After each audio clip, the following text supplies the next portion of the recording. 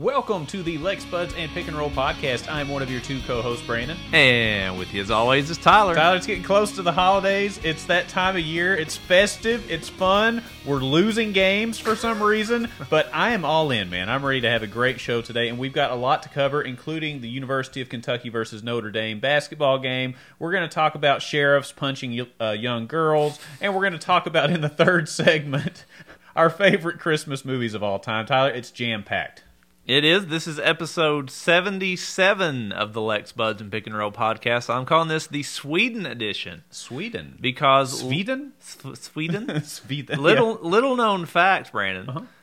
During World War II, when the Swedish were trying to determine what nationality people were who were coming into Sweden, they would ask them to say the number 77. No way. Because apparently... people from Sweden, their accent really, I guess, is enunciated really heavily when they say the number 77. How do they say it? I have no idea. Oh. But I just read about it when I was researching the number 77. If you were Swedish, how would you say it, Tyler? I want to hear it right now. I'm good on that one. Zvevedi Zevo. You would have probably been jailed immediately. I don't think you would have passed. I sound like David Lee Roth. That's what I sound like. But it's kind of interesting. It got me kind of thinking, being from Eastern Kentucky ourselves, there are certain words that really bring out the accent. Yeah. Our Eastern Kentucky accent. Basically anything with the short I sound. It's a killer. It's like our kryptonite. It is. So, like, if you have to go to Ohio, I really have to stop and think, okay, Ohio. It's not Ohio. Yeah. Or Ohio. Yeah. That's right. You got to cut it short. As most of our people say. Ohio is too long. You know that. It is. But, yeah, those short I sounds, like that's the dead giveaway, whether you're an Eastern Kentuckian or not. The dead giveaway to me is if I say, hey, have you ever been to Pikeville? And somebody says Pikeville. If they pronounce both the I and the Ville very clearly, it's not right. It's Pikeville. It's a vol. There's a U and an H in there. It's like a German translation, Pikeville. Yeah. Or something like that. I don't know. But pretty interesting stuff, Tyler. I feel like I've had a good history lesson here. Well, that's what we're here. We're here to educate as well as entertain on Lex Buds and Pick and Roll. Well, and let's be honest, Tyler, this has been a rough few days for Kentucky, right? I mean, we had the tornadoes that pretty much demolished some of these small towns. I'm sure you've seen the footage. I think everybody's probably seen it, even if you don't live in Kentucky. It is crazy to think about. Something just coming through, like everything's normal one day. You're getting psyched for the basketball game, against Notre Dame. You think, okay, I'm just going to hang out. I'm going to have some friends over. We're going to watch the game. And son of a gun. I mean, it leveled these places. It was unreal. We're going to talk about it a little bit more in the show, but I wanted to mention it up front because, good Lord, man, it was crazy. Yep, it's a tough time for all Kentuckians right now. Yeah. We're going to talk about the basketball game, which in the grand scheme of things wasn't, made us realize it wasn't all that important, but just a bad weekend overall. Yeah, I just wanted to make sure that we mentioned it up front to let people know we are going to talk about it for sure. We always start our first segment with sports, but we're definitely going to be covering the tornado devastation coverage as well. But before we get into that, Tyler, we got to keep a routine on the show. People need routines, just like our kids. They need routines. They do better in routines. Yes. Our structure is, I always ask you how your week's gone, Tyler. Tell me about Tyler Bentley's week since episode 76. Well, so Saturday night, while the game was on, me and the family, the kids, my mother-in-law, we were in the car on our way to Louisville to the Yum Center, not for basketball, but for the Pentatonics concert. Pentatonics. Are you familiar with Pentatonics? They were an 80s progressive band, I think, right? No? I mean, they may have been around, and they've been around a long time, evidently. Oh. I really had no idea what I was going to. A few hours before, I'm like, who is Pentatonics, honey? Like, or at first I was kind of thinking they were like the... what's the band that the Trans-Siberian Orchestra? Where they don't really sing; they just play music the whole time. Yeah, that's pretty entertaining. Them? Good show. And my wife is actually like, no, it's the opposite.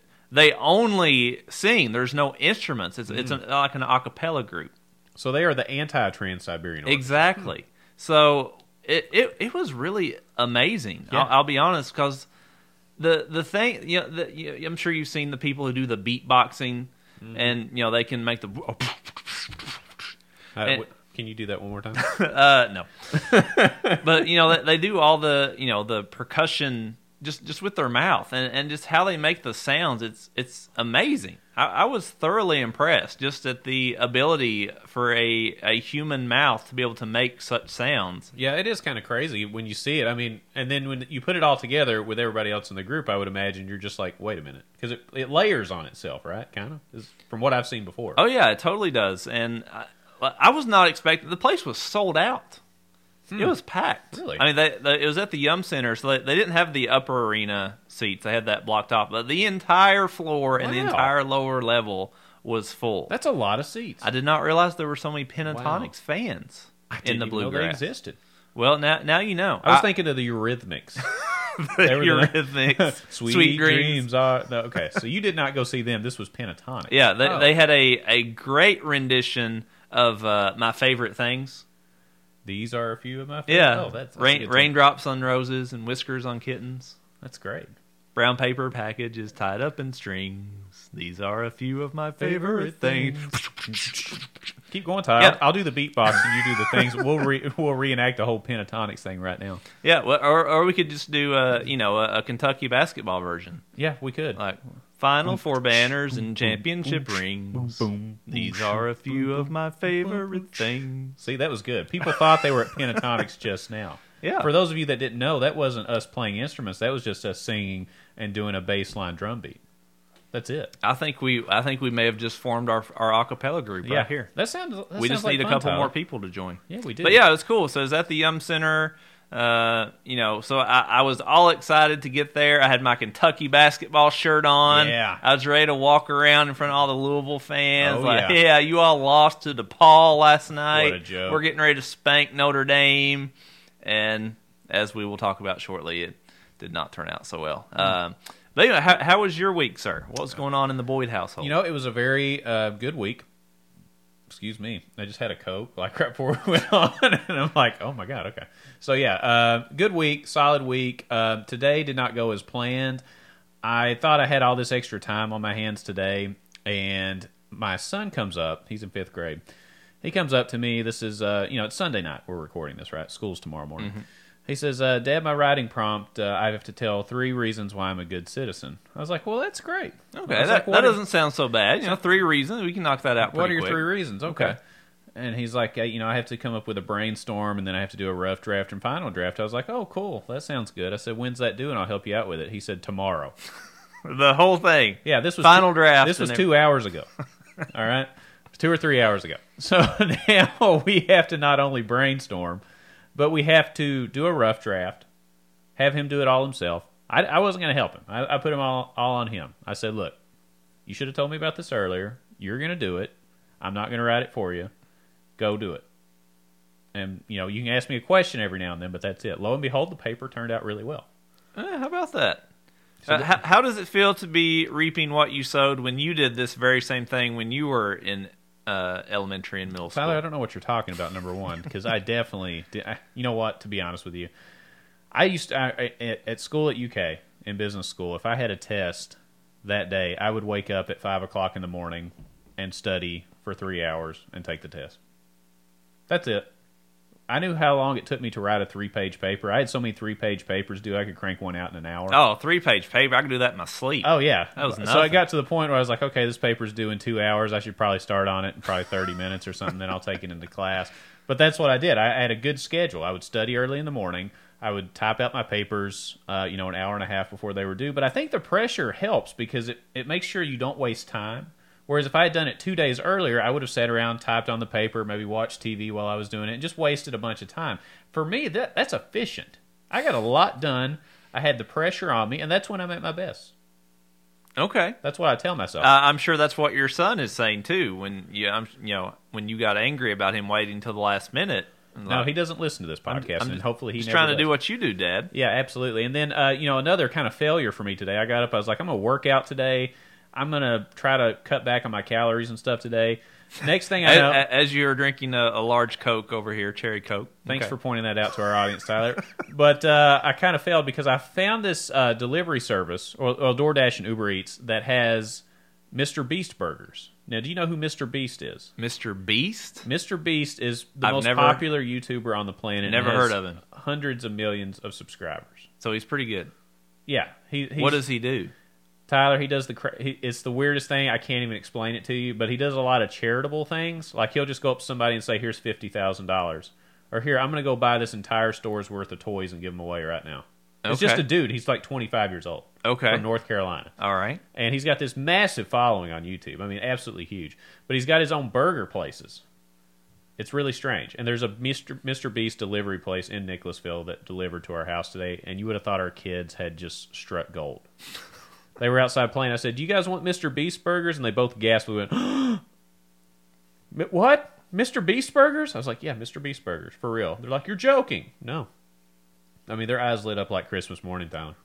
And, I had to get a burger with them. So now, not only did I not work out, but I also ate like crap and ate Mr. Beast burgers and fries. So I guess this place just open, I'm assuming? Well, it's really interesting. The way he does it, it adds on to existing businesses as like a Mr. Beast burger that you can add on to an existing business. So he doesn't have his own brick-and-mortar places. He just adds on to places that are already in business. Okay. Yeah. So it'd be like you just went to Chick-fil-A and, like, hey, would you like a Mr. Beast burger with your chicken biscuit? Correct. That is correct. Okay. So, yeah, he doesn't have employees. It's either delivery or pickup. There's no, like, sit-down Mr. Beast restaurant. It's all like, hey, add on a Mr. Beast thing. Interesting. It is weird, man. Was it good? It was freaking awesome. Yes. It had a ton of cheese, a ton of fat, and it was good. So I really accomplished nothing in terms of my health and fitness today. That's what I'm trying to say. Sounds right up my alley. Yeah. I like it. All right. Well, Brandon, I say we go ahead and get into the mess that was the basketball game Saturday night, if you're ready. Let me take a deep breath. Okay, go ahead. Goose Fraba. Okay. All right. So Saturday night, the Cates traveled to South Bend, Indiana, to take on the Notre Dame Fighting Irish. The Cats were ranked number 10, going against the 3-4 Irish. We were favored to win the game. We pretty much led for most of the game. Maintained about a 4-point lead through most of the first and second half, and then just the last 5 minutes or so of the second half, things just completely collapsed. Notre Dame wins 66-62. A very, very disappointing game, I think, to say the least. That would be a nice way to put it, Tyler. You're being very nice today. That's very good. But let's talk about just first the game itself, and then maybe after that talk about maybe some big picture how we see this playing in and concerns we have long term. I don't know that I can hold back that long, Tyler, to be honest with you, because I'm really pissed off, man. It really pisses me off. All right, let me tell you something. This was supposed to be the Calipari Revenge Tour. Calipari, before the season starts, all swaggy. You bet. Glad you got your shots in last year, because this year we are coming for you. Well, yeah, they're coming for us. They're coming for 7 teams that are ranked near the bottom of the NCAA. 7 scrub teams, all right? The Calipari Revenge Tour has turned into the Calipari, hey, I owe that guy a favor tour. All right, so we played Calipari's ball boy. We played Tony Barbie, who Cal's loyalty to Barbie killed us in recruiting for a number of years. Anyway, we played against Sean Woods' team, which is fine. That's a UK legacy, but that should be the only one that we do like that, to be honest with you. And then we just schedule, against the ball boy, against the guy that cuts his hair, his Terminex guy, his, the guy that does his lawn care.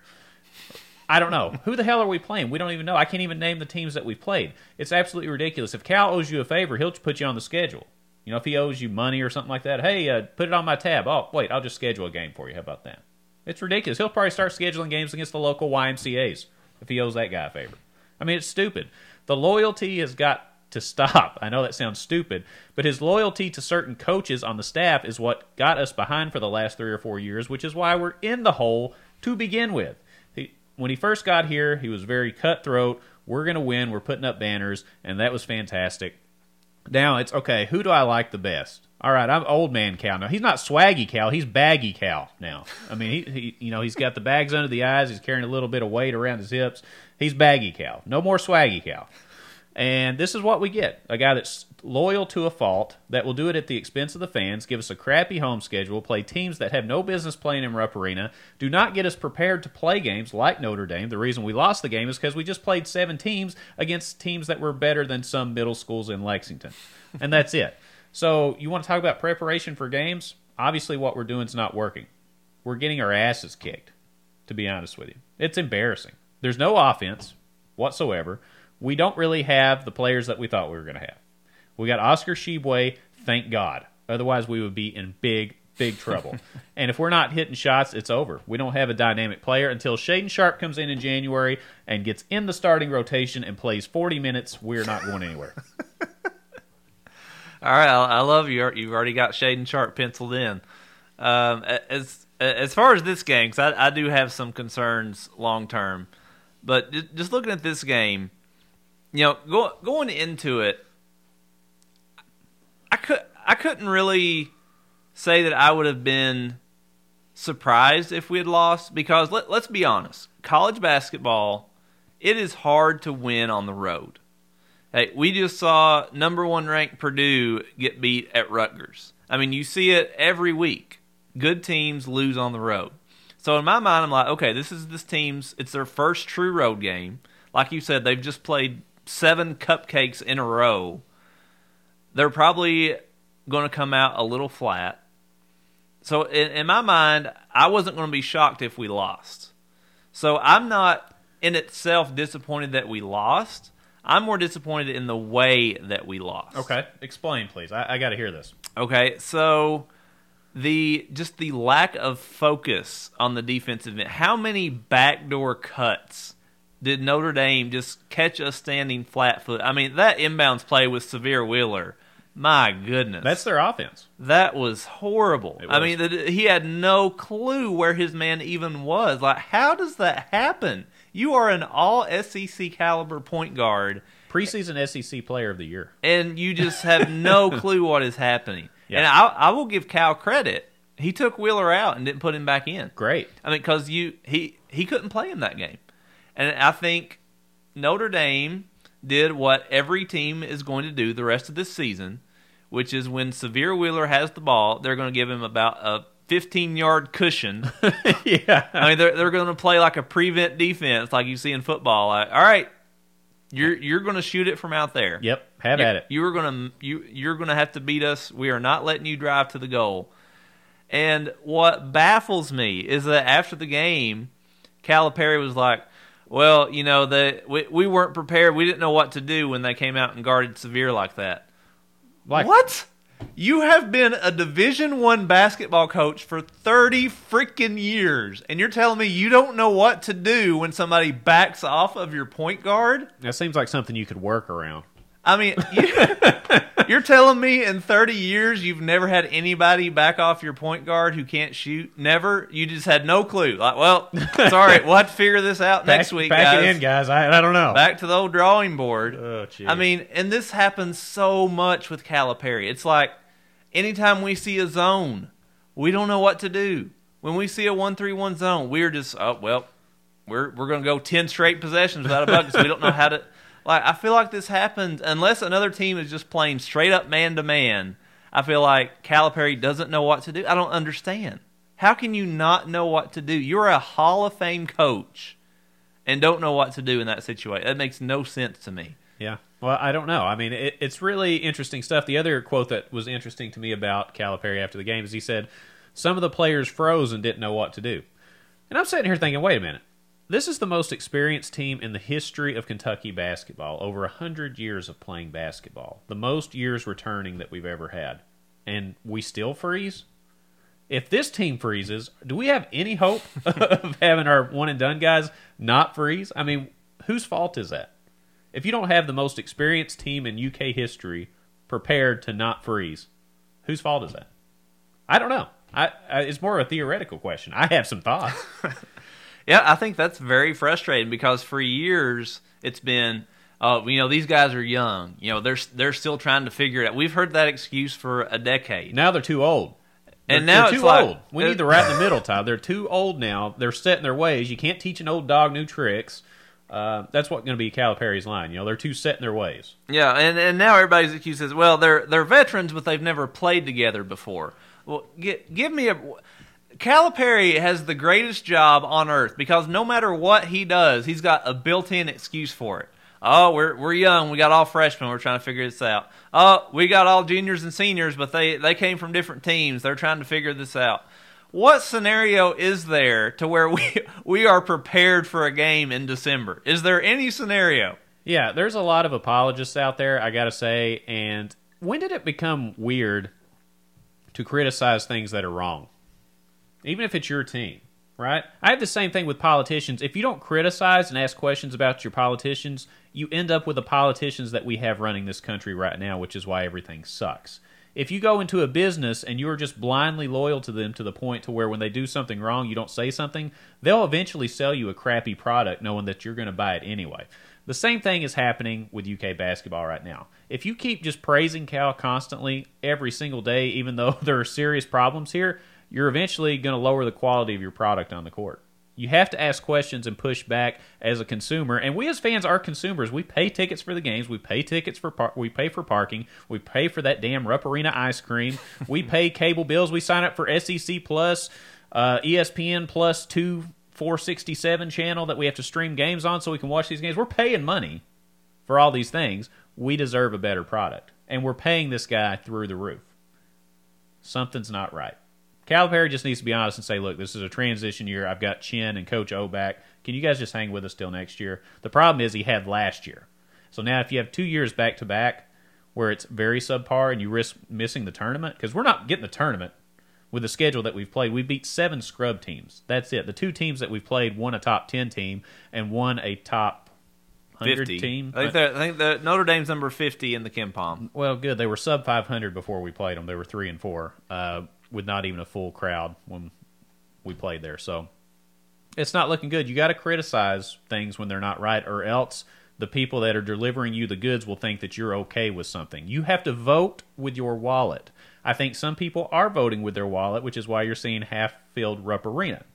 And that's a whole other story altogether. I've got a ton of theories on that, but that's for another show. But things like this are not acceptable. When did it become okay to lose? Like you said earlier, well, I thought we may lose this game. I remember Kentucky basketball when we didn't expect to lose. Mm-hmm. And it was a shock when we lost. Where did those days go? We have moved the goalposts so far, we're not even in the same, ballpark here, in my opinion. Yeah, and the concerning thing is, you look at the SEC schedule, and you just look at all the teams we play on the road. LSU, Arkansas, Auburn, Alabama, Tennessee, Florida. If you can't beat Notre Dame on the road, you're not winning any of those games on the road. Mm-hmm. And if you just look at the schedule, I think there is the potential for at least 12 losses. Mm-hmm. I mean, if you're listening to this right now, just take a second, go look at the schedule and look at the road game. Tell me which one of those we're winning. Yeah. Because there's not many of them. We probably win at Vanderbilt. That's the only one I feel good about. It's going to be tough. It's going to be very tough. So I think there's one of 2 ways you can look at this. You can look at this game at Notre Dame, say, all right, what was the big key difference? We shot 2 for 19 from the three-point line. So you say to yourself, all right, if we just shoot 4 for 19, if we just shoot 20%, we shot 11% from 3. So you just say, all right, if we just had knocked down 2 more threes, we win the game. And so you ask yourself, do you think that this was just a blip on the radar, that we're 2 for 19?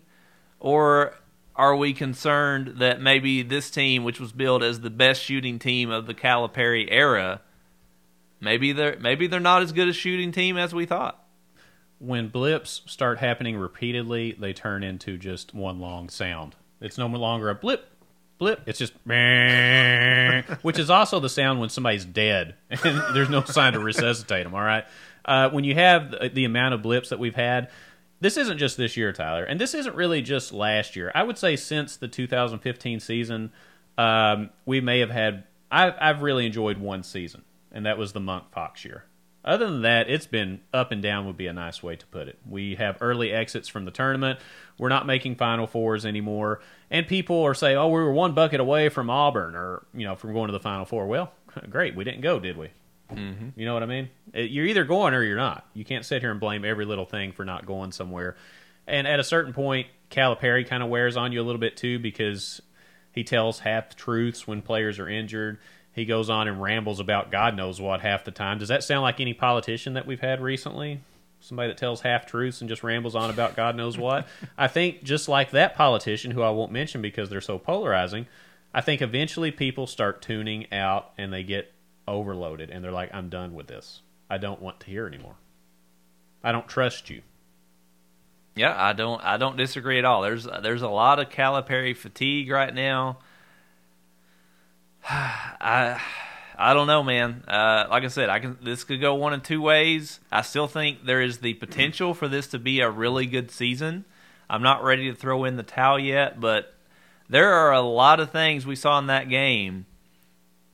I mean, other than the three-point shooting, I don't know how you fix them. I mean, Severe Wheeler is a junior, and he still has issues with turnovers. That's not going to change. He is who he is. Yeah. All right.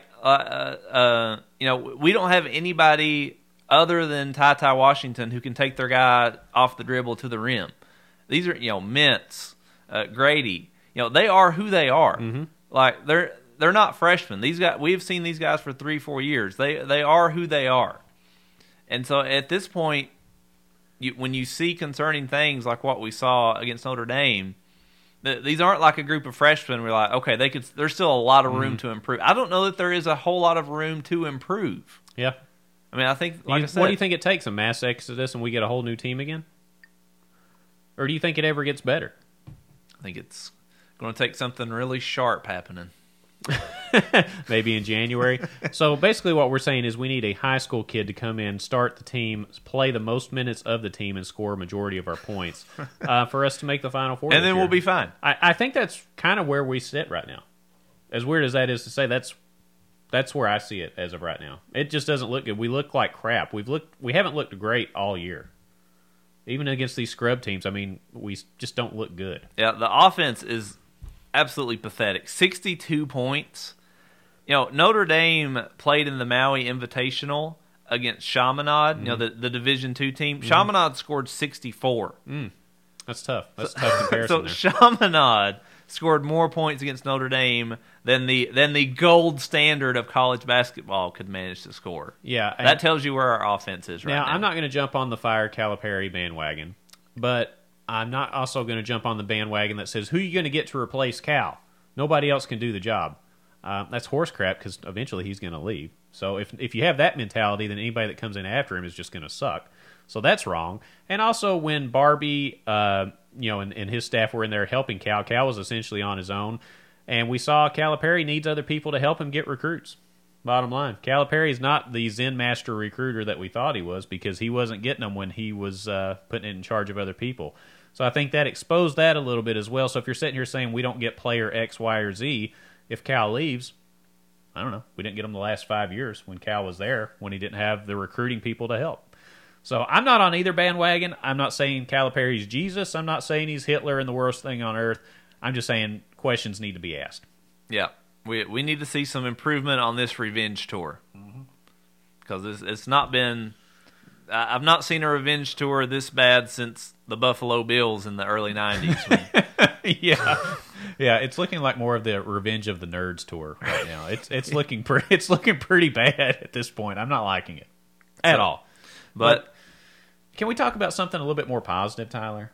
Yes. Can we do that? Please do. Okay. Let's the football move on. team had a great year. We're all aware of that. Amen. And 5 of our players have been named to the SEC coaches all SEC team, which is really exciting. Luke Fortner and Darian Kennard make the first team. Wandale Robinson, Josh Pascal, and Chris Rodriguez make the second team all SEC by the coaches, which means that Kentucky's getting respect. Yep. Tyler, what were your thoughts on this? Do you think anything should be changed with that? And were you surprised that Will Levis was left off? Well, at first I was kind of angry because I'm like, how in the world? Wandale Robinson just broke the school record for receptions in a season and wasn't even on the first team.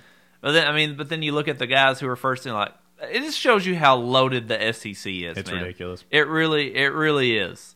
So the fact that we had 5 guys voted to these all coaches teams, I think it's really impressive. I think 2 on the offensive line, for Pete's sake. 2 on the offensive line. When does that ever happen? Never. Yeah, it's ridiculous. Pretty sure never. I have no statistical information to back that up, but I feel confident in saying that was never. So I think this is something that we should be pretty proud of. Even though I thought some of those guys maybe deserved first team, it's incredible. It really is that we've got 5 guys at all different positions. Occasionally all over the place. We'll get a great quarterback or whoever, but we've got offensive line, we got wide receiver, we got defensive ends. Yeah, we got guys all over the field, and I think this is a huge recruiting tool that Stoops can use going forward. Like, hey, we had all these guys on the all SEC teams. It's impressive. It's pretty sweet. Yeah, it's impressive, like you said, to have them spread out over so many different positions. Because we've had the Tim Couches, we've had Andre Woodson, we've had other players, Craig Yeast, and a bunch of others. But to have it spread out on the offense and defense evenly, for Pete's sake, I mean, that's ridiculous. 3 on the defense, or actually the offensive line, I should say, is on the offense. But I was surprised that Will Levis was left off. But I guess he did have some games where he was a little bit more inconsistent, and that probably weighed on people's minds a little bit and keeping him off the the first or second. Well, team. I mean, the first team quarterback did just win the Heisman Trophy. The guy for Alabama. Well, now you're getting too particular. I mean, you're getting too particular. it's hard to make the first team when you got somebody who just won the Heisman Trophy. That's a good point. And so when you have dominant teams like that, when you have your Alabamas, your Georgias, your Ole Miss, these really dominant teams, it's hard to break through and even get on any of these. So to have 2 on the first team, I can't complain. Especially when the first team guy had 46 touchdowns with 4 interceptions. That's ridiculous. I don't even know how that happens. How does that happen? That is crazy. Yeah, it doesn't seem feasible. When they were showing the Heisman Trophy presentation, I said, that's got to be a typo. That can't be right. It boggles the mind. Yeah. Well, maybe next year. Maybe next year. Will Levis, come back, please. We need you. Please come back next year and make first team SEC. That would be great. And win the Heisman. There you go. Just go for it. There you go. So, I don't know. I was happy with that. Yeah, me too. All right. Well, that concludes our sports segment for the day.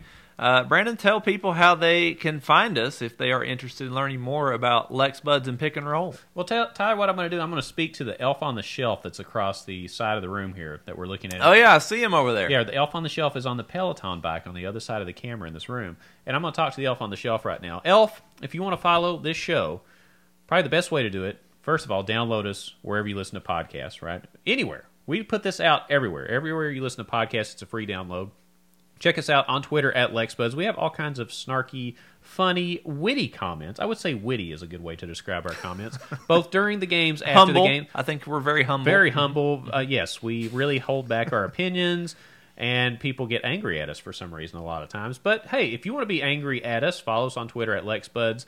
LexBuds.com if you want to check out our articles on Facebook, LexBuds and Pick and Roll, Instagram, LexBuds, everywhere. LexBuds, go to your internet-connected device, type in the word LexBuds, and we're going to be the only dang thing you find on the internet with the word LexBuds on it because we're the only 2 people crazy enough to claim that name. Is that a fair assessment? That is correct. Yeah, I think that's I mean, we are the average fan. We are just 2 guys, 2 dads, 2 guys from Eastern Kentucky living in Lexington now. We like to be the voice of the fan because so much of what's out there is just sunshine and rainbows towards Calipari, towards Mitch Barnhart. We're going to call people out. We're not here to just be 100% UK is great all the time. Go checkerboard. Go every. If there's things we don't like, we're going to say it. And it's probably why we will never have anybody from UK Athletics on this show. Yeah. Because eventually we're going to say something that they are not going to like. So the odds of us getting credentialed anytime soon are slim. No, never going to happen. Yeah, this is kind of like the uncut version. You know how in movies you have the regular film and then you have the director's cut with all these scenes that they didn't want to show? Yes. We're like the director's cut. We show you all the gruesome scenes that were too horrific for regular viewing. And by horrific scenes, I mean we talk bad sometimes about the things that we love because it's important to us and things need to be called out and talked about when they're wrong. That's not a hard concept. People should understand it. That's right. I mean, we're not somebody who's going to blow smoke, but we're also not here to just say, Cal should be fired. Well, I mean, we're. I think you did say that. I think one we time, bring but objectivity. that was last year. Everybody was saying that last year. Everybody was mad. Yeah, I might be saying at the end of this year the way We'll things see are how going. it goes, won't we? But you're right, objective. Just look at call balls and strikes. Be an umpire, right? Instead of a bookie in Vegas that has money on the game. You know what I mean? Amen, brother. Be objective. But anyway, Tyler, it's time to get into segment 2, which is our news segment. And as promised, segment 3, our favorite Christmas movies. This is really important. Probably the most pivotal segment that we've ever had on this show is the favorite Christmas movies. Yeah, we're gonna do our draft, and then we will post our picks online and let you, the audience, decide who has the best taste in Christmas movies. Absolutely. But before we get into it, Tyler, segment 2, the news.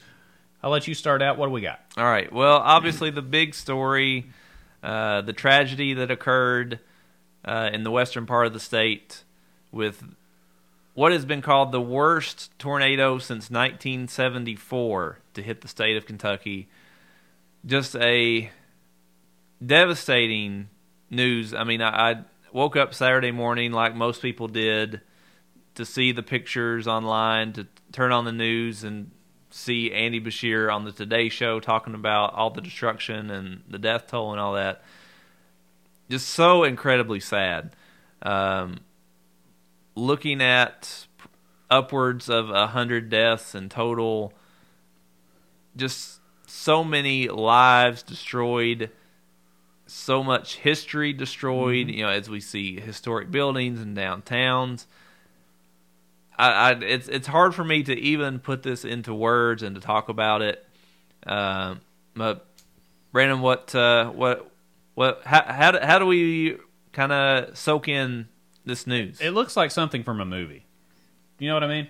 It looks like a scene from a movie. It doesn't look like a real thing. When you see the shots, a lot of people have taken drone footage and just done the overhead views. And you're sitting there looking at it like, nah, that can't be right. No way, that can't be right. But it is. I mean, you can see house after house, business after business just blown to smithereens, like down to the sticks and the foundation, and that's it. Now, in the description of this podcast, we will put a link for you to be able to donate as well. Governor Andy Bashir did send out a link for people to be able to click on and donate, whatever you can. And I can tell you it's going to take a lot. But it's going to take a lot more if people don't pitch in as well. So even if you can pitch in $5 or $10, that's something, because it's going to take a long time for these cities. There's some towns that literally got blown off the map. Mm-hmm. Where they were a dot on the map before, they are literally nothing right now. So I don't know how long it takes before that comes back. I couldn't imagine living in one of those towns. When you're waiting for the rest of the town. Let's say you got your house rebuilt today. Let's say you're a really good builder, and you build your own house in 30 days. You're living around a town that's non-functional. You don't have a grocery store. You don't have a city hall. You don't have neighbors. You know what I mean? What kind of decision do you have to make?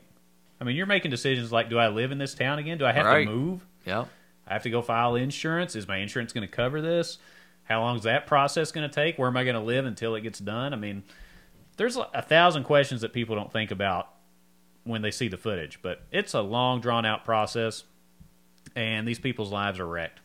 I don't know. I mean, we can do our part to put the information out to donate, which is what's going to happen, but it's almost beyond words. You know what I mean? Yeah, and that's absolutely what we do as Kentuckians. We come together in times like this because we kind of have to. I mean, Kentucky doesn't have a whole lot of resources to recover from things. I mean, just unfortunately, it is what it is. We are one of the poorest states in the country. So we kind of have to come together. I mean, I'm sure we're going to get a lot of federal relief, and Andy's been working with the Biden administration already for support and bringing those resources in, which is great. But anything people can do to help, I think is going to mean a lot. And these things are always sad.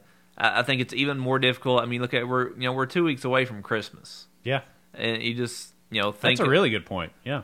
and I know this is a small thing, we're talking about people who have died, but, you just think, you had houses, that had all their kids' Christmas presents wrapped and ready to go. And, got families that aren't going to have presents for their kids this year and or have anything, everything. Just think everything you own just being gone in one night.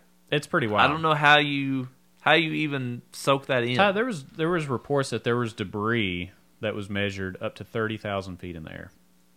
That's where planes fly. I don't think people understand exactly how high that is. If a plane had flown by, it would have got hit with a stick, or you know what I mean? Did you see somebody posted that they found a picture on their front porch and it's like in Albany, Indiana. Did you see that? Mm-mm. So somebody in Indiana found this like an old photograph. It had somebody's name on it and it said 1942. And so they posted the picture online, and it found out that the owner of that picture was in Western Kentucky. That picture had been blown something like 200 miles. Yeah. Just unreal. That is far. It's hard. I mean, we laugh about it because you laugh at things that are so unbelievable. Yeah. You're like, that is a long way for anything to travel via the air. Right, so it could have been one of those objects that had been blown 30,000 feet in the air. Yeah, and it just blows around in the clouds above the. You're above the clouds when you're at 30,000 feet. You're flying above the clouds. So it is just hard to put into words. I'm not sure what to do personally. I can't build houses. I can't make anything. Right? Me either. I mean, I have a hard time building furniture that I get at Target. Like, if I get a shelf at Target, it takes me hours. Yeah, you give me something from IKEA, just forget about it. So we need money to send in through the donations, which, again, will be in the link in the description of this as well. Just donate something because Tyler and I can't do it. I don't know what to do. We could deliver things, but that's about it. Yeah. So I think this definitely puts everything into perspective. We love Kentucky sports, and we get upset, and we're passionate about it. But these are the type of things that truly matter, and these are the things that should bring us together as a state in the Commonwealth. It should be noted too that the UK basketball team, we've heard reports that they're going to do like a telethon, which is good because I think we all need it. I mean, I was hoping that we won the game Saturday because we really needed something positive. We needed it. But the fact that we lost, I mean, it upset me as like a hardcore fan. But then you look at it and you're like, in the grand scheme, is it really that big of a deal? Probably not, but you have to care about it some, or else you're not a fan. So there's that fine balance of how much should you care versus, how important is it? Yep, you know what I mean? Absolutely. So just continue to keep people in that part of the state in your thoughts and prayers, and if you're able to do anything to support it, God bless you for it. Yep, absolutely. Tyler, speaking of things like that picture that you just mentioned that went missing, the Owsley County Sheriff went missing temporarily because he was on the run, one would say, after he was accused of assaulting a basketball player. Now, let me explain this, Tyler. Owsley County was playing Perry County Central, which are fighting words in my book already. Okay. What sport was they playing? This is basketball. This is girls basketball. Girls high school basketball. Girls high school Owsley basketball. County versus Perry County. That's okay. correct. All and right. the sheriff is an assistant coach or, one of the helping coaches for the Owsley County girls team. And there's a skirmish out on the court. Some players are exchanging some words, maybe getting a little physical.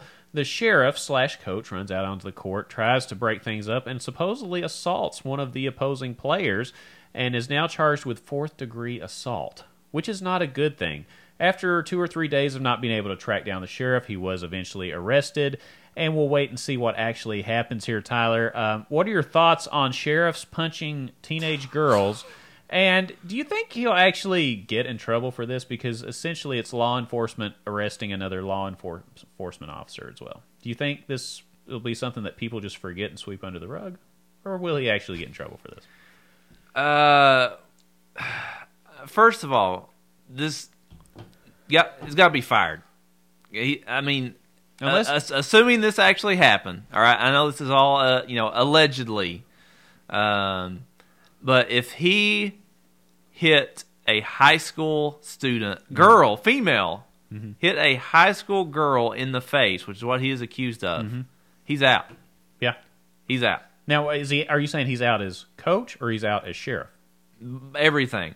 Okay. Whatever I don't know how many jobs this guy had. I mean, he's the sheriff, he's the assistant coach.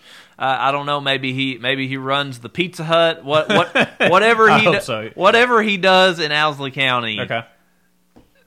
It's unacceptable. Yeah. As somebody who used to coach middle school sports, I mean, what kind of example has this guy set? Yeah. For the girls playing on that Owsley County team, and I also want to point out this is not the first incident with this guy. Mm-hmm. Apparently, a few years ago at another high school girls basketball game, he went into the stands to get into an altercation with, I guess somebody was yelling or said something from the stands that he didn't like. Good. And gets into an altercation with a fan. I mean, you are the sheriff. You are a leader on the girls' basketball team. What kind of example are you setting for those girls and for that town, for that community? This is just ridiculous. I mean, I hate to hark back on what we've been talking about at Hazard High School, with the Hazard High School principal, who's also the / mayor, and You took the words right out of my mouth. who knows what else he does. You see it so many times in these small towns where people have all this power because they're holding multiple roles like this. This is just like the Hazard High School thing. It's unacceptable, and it's just really, really sad that this is what those high school kids are being exposed to. Yeah, absolutely. I was getting ready to say, Tyler, let me tell you a little story about an eastern Kentucky town that had somebody as a city authority figure involved with the schools that already had a previous incident, that had another incident, and of course I'm talking about Hazard High School, of course, with what's going on there. I would say you just have to give them the Hazard High School treatment, Tyler, and just require more training. Maybe just not punch as hard. That's the Hazard High School way. That's the way Hazard does it, as far as I know. Yeah, he'll have a web-based training. Yeah, next thing you know, they'll have parents come outside. Well, that's the way we used to do it when we were kids. We'd punch them. That's what they did at Hazard, right? Well, we used to do lap dances at school. We're going to harp back on that till something happens. So that's my whole point, Tyler, is does anything ever happen to this guy? Because like you said, the guy gets arrested. Oh, that's Terry. He's a good guy. He didn't mean nothing. He just gets a little riled up every now and then. It was their fault. They should have just quit fighting. And what will happen, the police will investigate themselves. It'll go to internal affairs, and they'll say, we find no wrongdoing here. And then he'll go back to coaching. Yeah, he'll get a slap on the wrist and do community service or some garbage like that. I would just ask for the Hazard High School training. Whoever the lawyers are for Hazard High School, they need to be hired by Owsley County immediately. Right. I would say those attorneys, they just went ahead and took a trip down to Owsley County. And like, how'd you pull that off, man? Because that's a really good one, I got to ask. Well, we're just going to retrain you.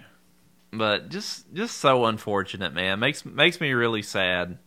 Makes me really sad. Yeah, I would like to be in a room with somebody like that thinks it's okay to go in and hit a teenage girl. A girl. I mean, not that hitting a teenage boy would be any better, but just something. It really angers me, Tyler. Hitting really a girl just makes it worse. Yeah, I get really frustrated. And if I were a parent, I'd like to have 10 minutes alone in a room with. Oh, can you imagine if you're that girl's parents? I mean, I've got 2 daughters, and I can just imagine my reaction if a grown man came out and punched one of them. Yeah. I would be arrested right there on the... yeah, it would be over. Yeah. Just, I'm sorry, kids. Dad's going to have to go to jail. Daddy's going to go away for a long time. I'm sorry. No, that's true. And if you couldn't get a hold of him, I would stand outside of the county jail there with a megaphone and just make his life a living hell until he gets put in jail and sentenced for something. Because you can't go around hitting people. That's assault. What if somebody came up and punched him in the face as a sheriff? What do you think would happen to them? Do you think they would get a sentence? Probably. Yep. So what happens when that sheriff in turn hits a minor, especially a girl in a basketball game? When you're in a position of authority. Really pisses me off. Yep. I mean, you and I, it kind of reminded me because, when you and I played high school basketball, our sheriff was also an assistant coach. Yeah, he was also 6'8", and nobody messed with us, so that was good. I actually liked having him as coach because if he was around, you don't want to mess with our coach. He looks like he would kill a grizzly bear. You know what I mean? Yeah, but he never ran out and punched somebody on the opposing team, though. That was a big difference. That was a help. That was a good help. But yeah, really pisses me off. I hope he gets what he deserves, and we'll see how it goes. I don't know. What we got next, Tyler? All right, last news story. that we have here. Brandon, I am really interested to get your take on this one. Oh, I'm intrigued. You know, you're a businessman. Yep. Business degree from UK. Yep. So I want to kind of see the CEO of Better.com, which I was not familiar with. Better.com apparently is an online mortgage lender. Okay. So the CEO. I got to be careful here because I'm a real estate agent too. So Oh, okay. All right. Well, if we need to edit something out later, just No, let I me don't. know. I don't edit anything. The CEO, I guess times were not good for Better.com. Uh-huh. They were hitting a rough patch apparently, and they were going to have to let go 900 employees. And the CEO decided that the best way to lay off these 900 people was to do a group Zoom call with all of them to tell them that they were being laid off. And so, of course, word gets out that this guy just fired 900 people over a Zoom call, and so now he's getting all sorts of backlash. He has apologized somewhat. That gave the typical, like, I'm sorry if I offended anybody type of, sorry, your feelings were hurt. Yeah. Yeah, he's like, I'm sorry if I communicated this poorly. But Brandon, what do you think? 900 people fired over a Zoom call. Do you think that could have been handled better, or? No, that's not a smart move. Not a smart move at all. Here's what you got to do, and this is just my opinion again. I didn't read this story because I knew you were covering it, and I wanted to come at this with a fresh set of eyes here. If it were me, you don't do it over Zoom because that's just strange. Okay. Right? It's strange. What you got to do is you got to float something out there and just say, we've had some changes. Financially, we're not going to be able to keep everybody. We'll let you know what happens over the next so many months. And you keep in touch with the management that's there, right? The managers that are over the different departments and say, look, this is where we're at. We'll let you know when the changes happen. And then you do it that way. But just to snap your fingers, you're out of here over a Zoom call, not good. I think you need to prepare people. The more that you can prepare people, the better, because some people will leave and find something else because they don't want to take the risk, right? You're giving people an opportunity. When you just yank the rug out from under them, you're kind of leaving them high and dry. It's not a very good feeling at all. So I think you've got to put something out there early on. That's just my opinion. Okay. So you think Better.com maybe should be called DoBetter.com? I would buy that domain if I could. In fact, we may buy it after the show. I don't know. I'm going to actually defend the CEO a little bit. Oh, really? So let's just say you're on the other end. You're the person who's getting the news that you're being let go. A lot of people are angry that it was done over a Zoom call. I actually think that's okay because this is an online company. So I'm assuming most of these people do most of their work from home. Yeah. Probably don't go into the office. Who knows if there even is an office. But I mean, let's say he was going to fire them all in person. Like, hey, Bob, I need you to come in. We're going to have a meeting tomorrow. Yeah. Need you to come in. And then so, you come in for a meeting, you get all dressed up, you make the trip into the office, and then you make all that effort to get there only to get fired. Like, well, what the heck? I came in all the way to the office for this? Yeah. Like, I mean, in some ways, I would just rather it happen over Zoom so I don't have to put forth the effort to go into the office to get the news. Like, or just tell me, like, I don't want to, let's not waste time with pleasantries and making me come in. Yeah. So just the fact that it was done over Zoom, I honestly don't have, I would have rather got that than being forced to come in person to get that news. Well, I guess, if people are getting hired via Zoom, I guess you can get fired via Zoom, right? I mean, people are doing Zoom interviews right now. So, I mean, I totally get what you're saying. I just think the manner in doing it just all at once without any fair warning is hurtful to people. People need to know. Yeah, 900. I'm not sure were all 900 people on the Zoom call at once, because that would seem very impersonal. Well, I mean, you would have to. Yeah, I mean, because otherwise you do 900 Zoom calls. I mean, you would have to. That would take a long time. So, I mean, maybe this wasn't handled all that poorly.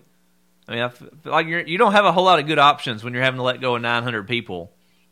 I don't really know what a whole lot of else. Yeah, that's true. I can see both sides of the argument, but I just wish there was more time, and it just feels weird to do it via a video call. It's just a kind of a weird feeling. It's very disconnected. It does. But times are changing. Times are changing. Things are happening more. That's true. Online Video's now. becoming more prevalent, so I guess we got to get on board. This is the way it's going to be. Yeah. Okay. Okay. All right. Well, Tyler, we're moving on to segment 3.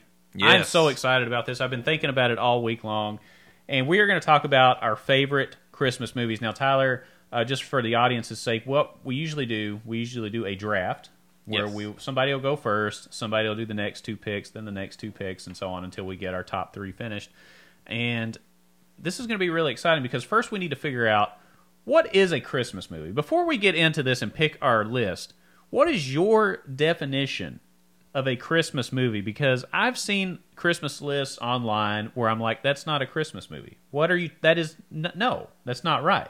What is your definition of a Christmas movie?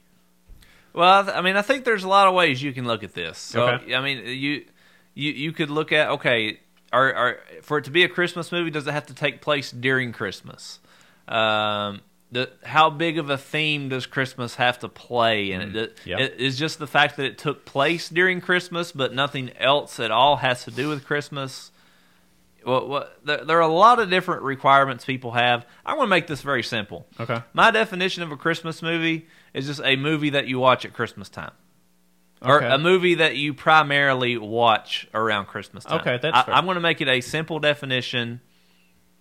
Like with the 4th of July, somehow Independence Day has now become a movie That is the movie. even though it has nothing to do with Independence Day. Today, we sell it. Come on, you know the whole speech, Tyler. Well, I do, yeah, but that's for another show. Neither here nor there. But yeah, I get what you're saying. To me, it means that Christmas is a central part of the story. Not saying that everything is like, okay, it has to be Santa Claus, but there's always this aura of Christmas somewhere in the movie that everything else is kind of dancing around or playing off of, right? It can't be just something like, let me give you an example of another holiday, St. Patrick's Day. Okay. The movie The Fugitive. Love The Fugitive. The Fugitive. There's that scene where they turn the Chicago, whatever that river is, green. Uh-huh. Oh, why don't they dye it the regular color, the rest of the year? Great movie, by the way. Oh, yeah. I wouldn't consider that a We're St. going to search every fox house, in-house, outhouse, That's right. dog house. But I wouldn't call that a St. Patrick's Day movie because that wasn't a central theme of the movie, even though it happened during that time. Right. Does that make sense? Okay. Okay, so it's a small blip on the radar, but the central story has nothing to do with that. All right? Christmas movies center around Christmas. It doesn't have to be Santa Claus. It doesn't have to be reindeer, but the story itself has to center around it. Okay. All right. So as we make picks, are we allowed to pick anything that each of us consider a Christmas movie? Or are we going to try to overrule any picks? Like if I pick something, you say, that's not a Christmas movie. Am I going to get overruled on any of these Tyler, picks? I'll let you know. Okay. I'll let you know. All right. Now, who's going to go first here? Here, I'll think of a number between 1 and 10, Tyler. Okay. I don't know. Is this like in Vegas Vacation? We should have a coin or something. We should have a coin. How do we choose who goes first?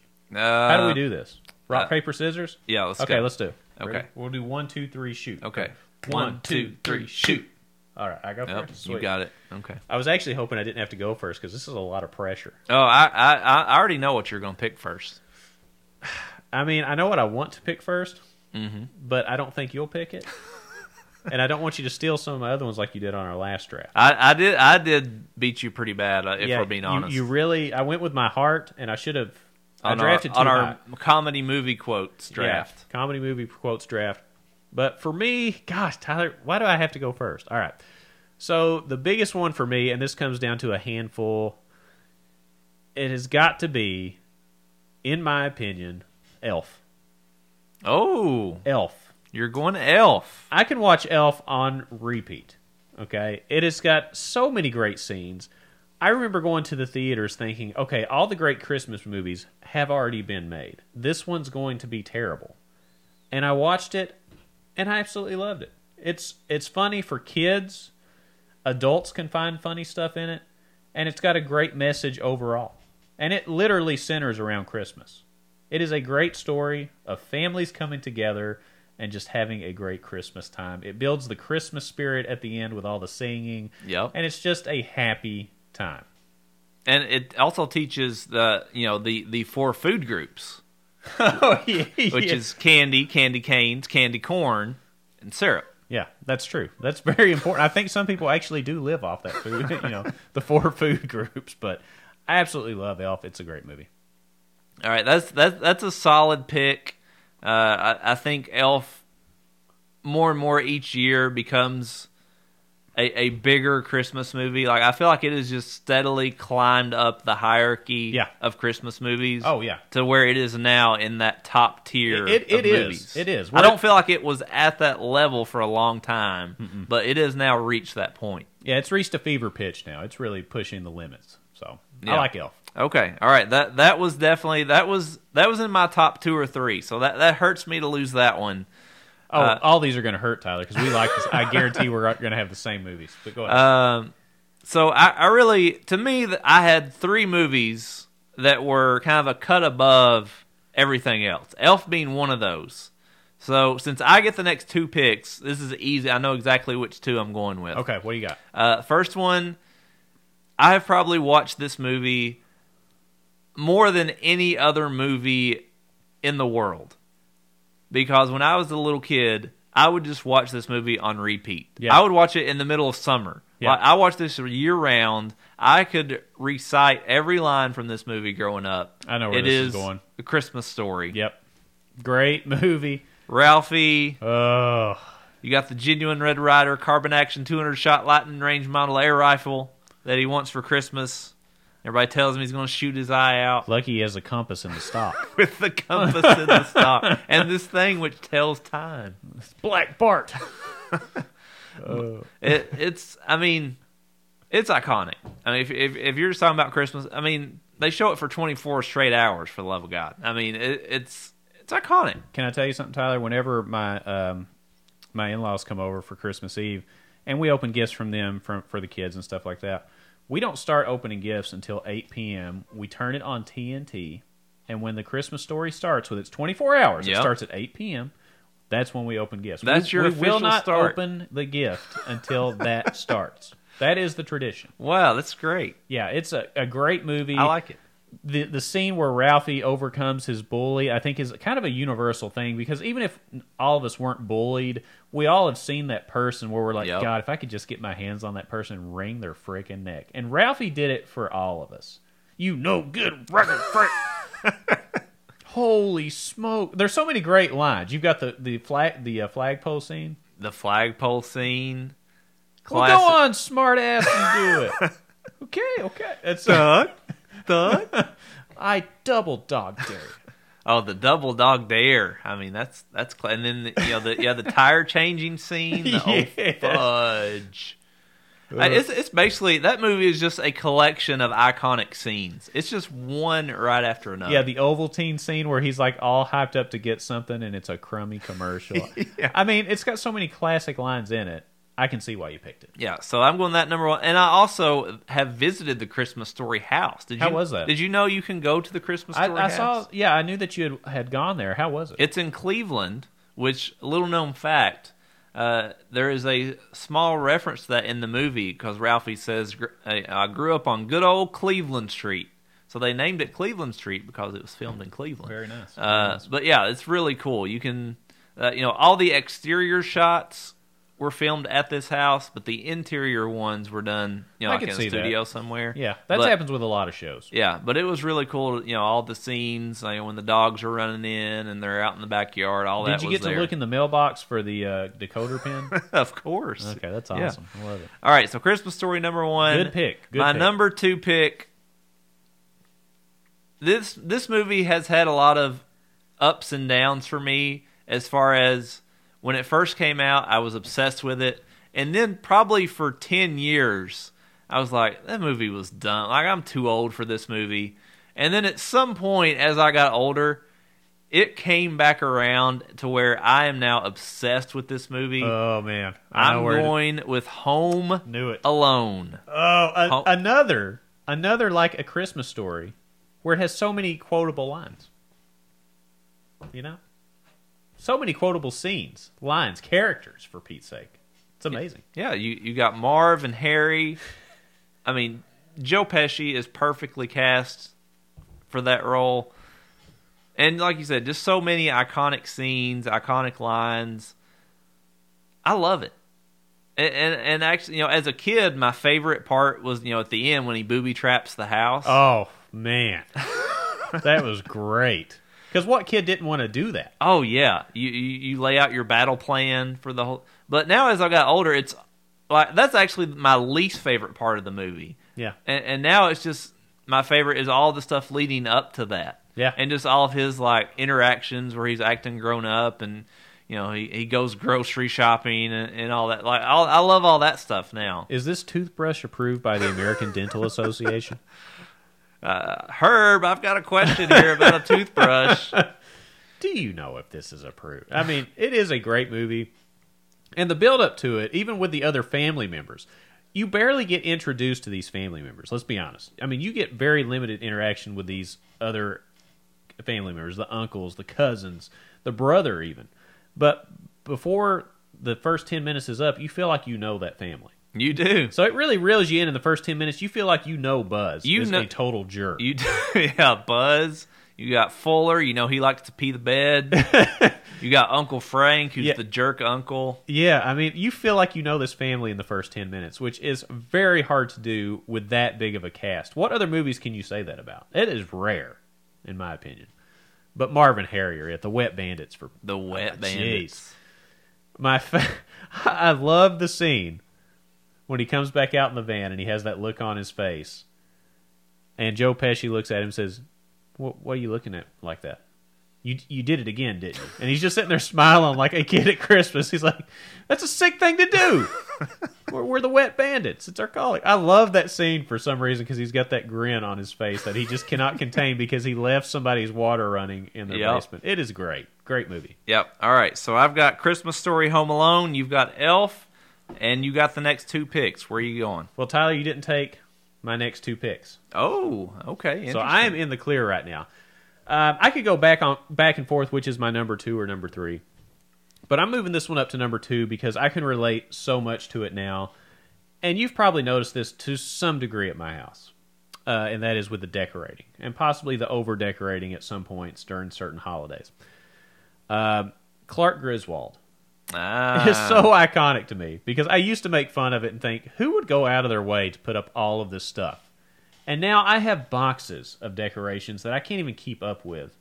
For Christmas, for Easter, 4th of July, Halloween, every single holiday that you could possibly think of. I've got special things for Valentine's Day.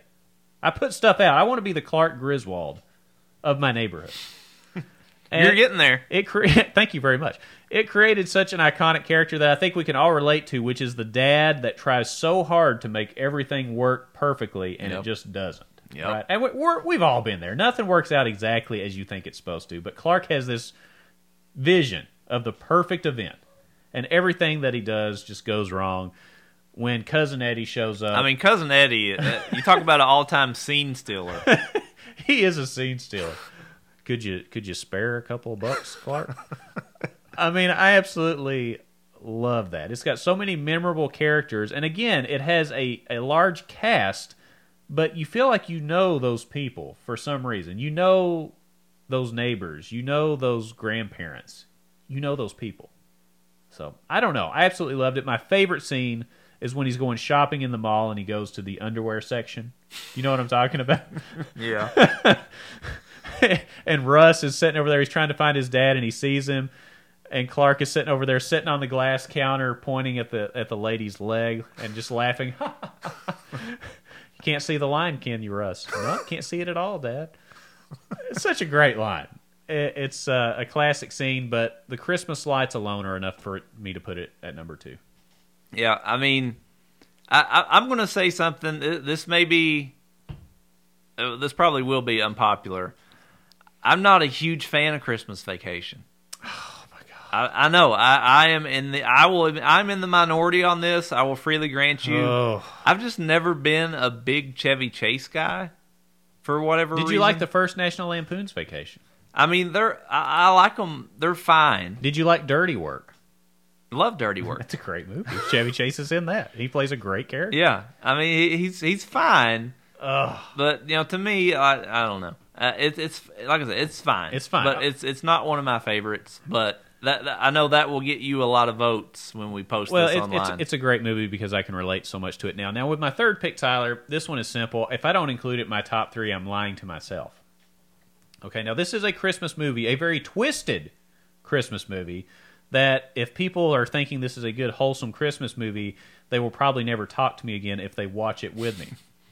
But this is a movie I remember watching with you for the first time, Tyler. I believe we were in Fort Lauderdale, Florida. Yep, I remember it. And I remember this very easily because we put it on. Everybody else was asleep when we were watching this movie, Tyler. And we had to be quiet because everybody was sleeping. Yeah, they had to work the next day. Well, we put Bad Santa on. And Tyler, I've never rolled so damn hard during a movie. I hadn't laughed that much into a pillow in my life to keep from waking people up. The movie is Bad Santa. It's Billy Bob Thornton. And every part of that movie is funny. There is nothing that I don't like about it. The kid's name in the movie is Herman Merman.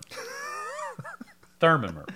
Yeah, there you go. Thurman Merman. And the way the kid acts cracks me up. The boxing scene where they're trying to teach him how to fight is classic. Where they just keep hitting each other in the junk. Yeah. That's I don't know if I've ever laughed as hard at that scene. That just gets me I don't care how many times I see that scene. It just gets me every time. Tyler, I remember looking over at you. I thought your eyeballs were going to bust out of your head. I hadn't seen you like that in a long time, but I was rolling. So many iconic scenes in that movie. And it takes you from a guy that is absolutely the pits of the earth, crummy guy. And by the end of it, turns that guy, who is the lowest level person on the planet, into a guy that you're rooting for. Mm-hmm. You tell me how that happens in the span of 90 minutes. That is hard to do. And, of course, there's the scene where he's in the changing room and the thing that he says to the lady while they're in the changing room that I just can't get out of my head because it's so funny. Yeah. We can't say them on the show. John Ritter has to later repeat. Yes. And John Ritter playing the uncomfortable sales manager is just fantastic. But Thurman Merman is great. Yeah. And we just mentioned scene stealers. I mean, that kid, that kid was fantastic. Yeah. I love that kid. He was hilarious. I don't even think he tried to be. No, he didn't. It didn't.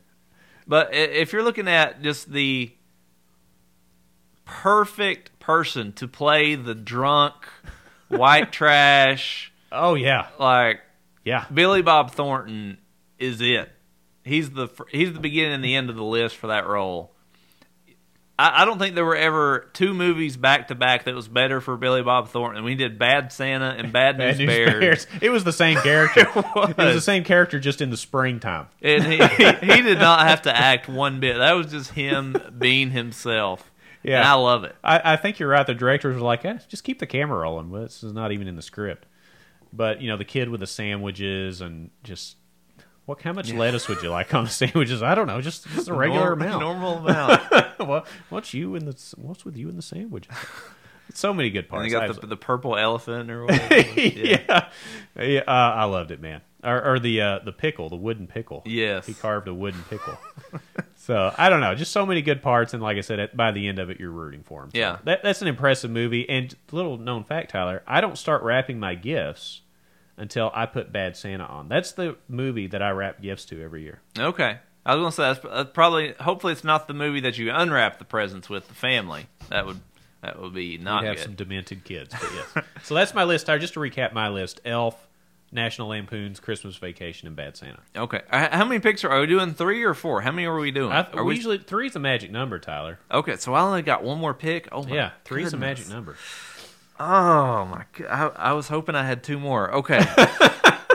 That's a lot of pressure. Now this is hard because I had 2 that I was ready to pick, but now I've got to drop one of them.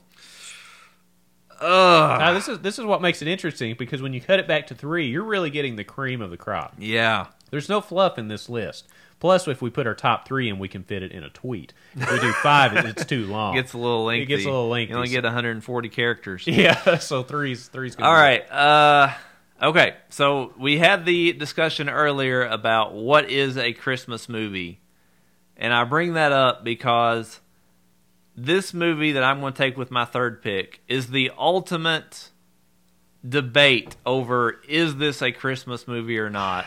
It gets brought up every year because it's a movie that takes place at Christmas time, but really doesn't have a whole lot of else. I mean, there are a few ho ho ho references, but there's not much. And I'm talking about the greatest action movie ever in the history of time, Bruce Willis, Die Hard. I watch it every Christmas because it has become a movie that is on with Elf and Christmas Story. These networks, they throw in Die Hard, and I am now. It's not Christmas if I haven't watched Die Hard. Really? If I haven't watched John McClane whip up on some foreign terrorists. You got to get those terrorists, Tyler. Now, I know you have never seen Die Hard. No. Is that correct? I can't comment on if it's a Christmas movie or not. So I can't tell you one way or another. Can you please watch it this Christmas? Can you please squeeze Die Hard in between your Bad Santa Christmas wrapping Let me ask you this. As and far your as Christmas action Story movies, unwrapping? In terms of action movies, is it better than Con Air? Dude, listen. Every That's how I gauge action movies. Every action movie for the last 30 years is because of Die Hard. That's a bold statement, Tyler. It created the mold for action movies. Really? There is no Nicolas Cage in Con Air if there is no Bruce Willis in Die Hard. Wow, Tyler. So there's no bad Southern accent in Con Air if there's no Die Hard. But listen, you also have maybe the greatest movie line in cinema history that came from Die Hard. Whoa! Calm down, Tyler. You know, we did our comedy movie quotes a few weeks ago. Yeah. But if we're just doing overall movie quotes, is there any better line than "Yippee-ki-yay, mother brother"? Mother brother. Sounds like you've watched the edited version on USA. That's what they say on the edited version. But I mean that's an iconic line. "Yippee-ki-yay, MFer." Yeah. Interesting, Tyler. Like I said, I've never watched the movie. It looks interesting. The box itself, when I used to go to Blockbuster Video, looked amazing on the front. I was like, well, this looks like it could be very cool. I just never watched it for whatever reason. I'm not much of an action movie guy. I either like to be scared with a horror movie or I like to laugh. Well, listen, it's great. You know, you got Bruce Willis, who is he goes at Christmas time. Okay. And he's at this Christmas party, so that there are a few. Okay. It's a Christmas party for his estranged wife, who he's trying to kind of get back together and fix things with. Okay. And he is kind of up in the office when these terrorists come in, and what makes it great, he is barefoot for the entire movie. Really? So he's not only killing terrorists, he's doing it with no shoes on. And then one of the, what also makes the Christmas movie is, he takes out the bad guys one at a time, and then he sends one of the bad guys back down the elevator after he's killed them, and he writes on their shirts like, "Now I have their machine gun, ho ho ho." Okay. I'm so going to qualify that references as a Christmas movie because that is kind of a background part of the entire movie, right? I mean, it's referenced enough. I think that's good. I think it's referenced enough to be considered a Christmas movie. Now, is it a Christmas-centric movie? No. But it plays a role in the background of the movie. And it meets my definition of a Christmas movie in that I watch it at Christmas time. So to me, it is a Christmas movie. All right, Ty, so review your list. Okay, so I have Christmas Story, Home Alone, and Die Hard. What a departure. Which is a very diverse range of picks. It is, and just to recap mine again, Elf, National Lampoons, and Bad Santa.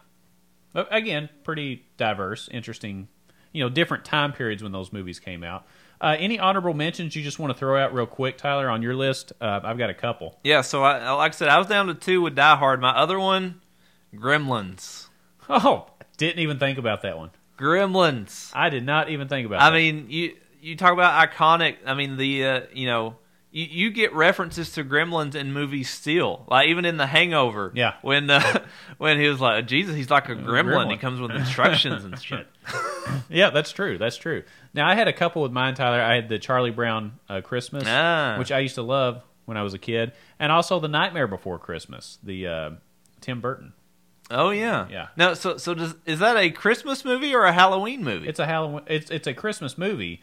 The whole theme of it is that there's these people that live in kind of Halloween land, and then they find out about this Christmas stuff, and they don't understand it. Yeah. And then the central character comes to love Christmas.